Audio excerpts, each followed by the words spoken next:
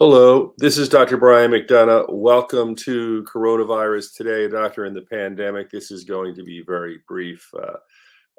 Basically, we're at a point now in the United States where we have 999,128 deaths.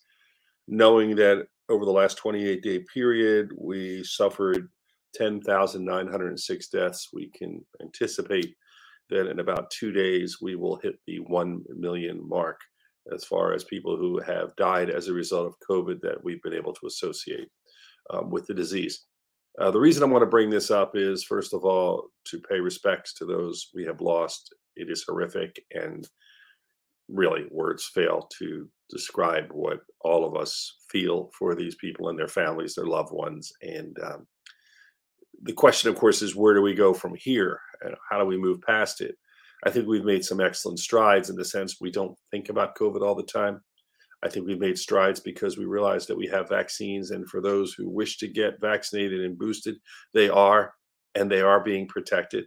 I think we, at least to a large extent, have stopped a lot of the misinformation. I mean, I think everybody knows that you can be infected with COVID and spread it after you've been vaccinated. However, you are far less likely to be hospitalized and die.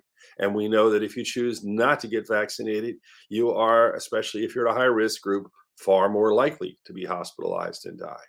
The thing we really don't understand, and it is at the core of my fears, is what about long COVID?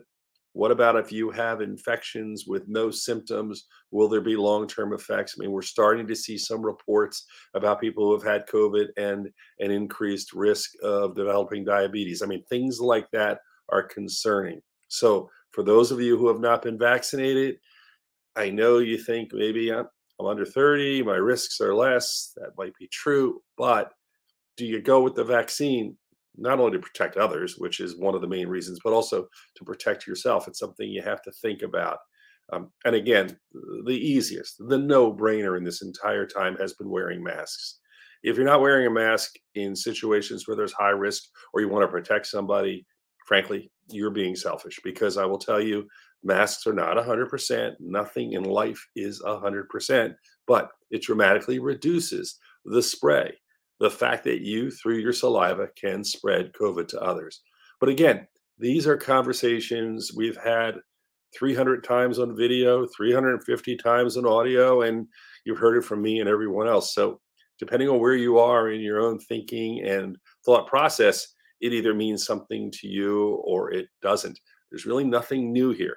The biggest new things are we have the vaccines and we have Paxlovid, or if you want to get a medication that when you are high risk and you need a antiviral, it can work.